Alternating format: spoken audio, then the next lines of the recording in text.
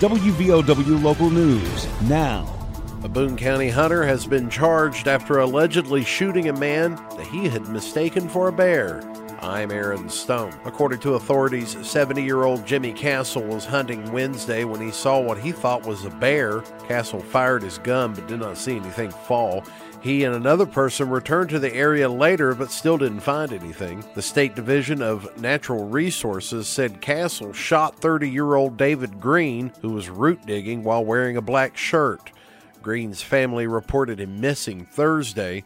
First responders found his body with a gunshot wound. Castle contacted authorities about the body, saying he may have been involved in the incident. Castle faces charges of misdemeanor negligent shooting and felony failure to render aid. This is WVOW Logan. The Women's Center at Logan Regional Medical Center. Close to home and caring for life. Our family-oriented facility provides a warm and welcoming environment for families as they welcome their new baby into the world. New babies can room with their mothers throughout their hospital stay. With over 200 years of combined labor and delivery experience, our staff is trained in breastfeeding techniques and skin-to-skin care. Experience our care at Logan Regional Medical Center's Women's Center, delivering the best, close to home. Active coronavirus cases in West Virginia remain above 8,000.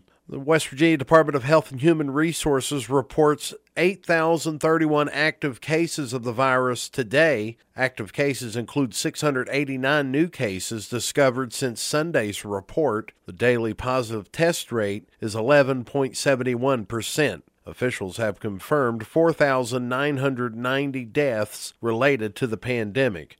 And according to the DHHR, 563 West Virginians are hospitalized with the virus. 198 West Virginians are receiving intensive care unit treatment, and 100 people are on ventilators. Last week, Kentucky Governor Andy Beshear awarded over $2 million to the cities of Pikeville and Elkhorn City, as well as to Mountain Water District for 3 projects to improve water infrastructure in Pike County. The funding comes from the Better Kentucky Plan's $250 million clean water program that is estimated to create approximately 3,800 jobs across the state of Kentucky. The city of Pikeville was awarded $451,480 to design and construct a carbon feeder, backwash system, and high-service pump, all of which will upgrade the existing water treatment plant. The city of Elkhorn City was awarded $57,403 to construct approximately 1,050 feet of new water line along West Main Street. The Mountain Water District was awarded $1,616,000 for the Brushy Creek Sycamore Water Line Extension Project. That project will install 54,000 feet of water line and provide drinking water to 125 new residential customers and 1 newly constructed mining facility.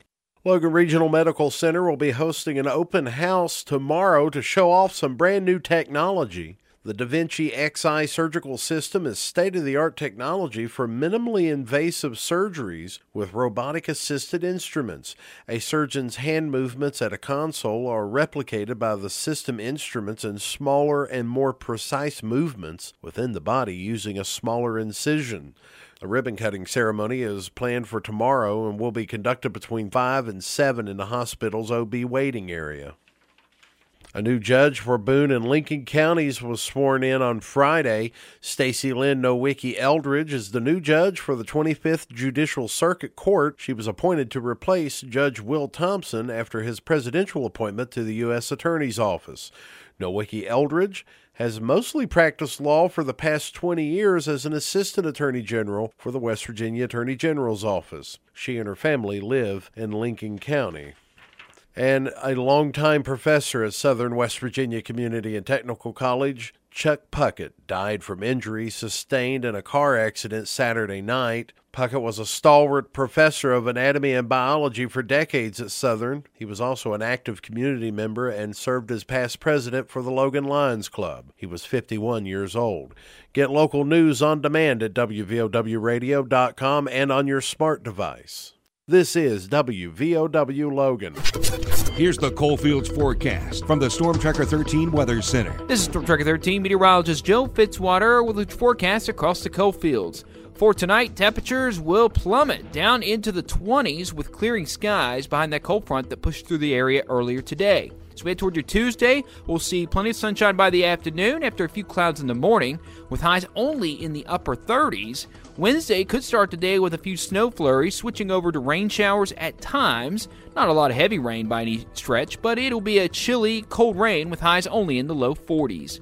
For Storm Tracker 13, I'm meteorologist Joe Fitzwater. Listen throughout the day or click on tristateupdate.com for more weather information from the Storm Tracker 13 Weather Center.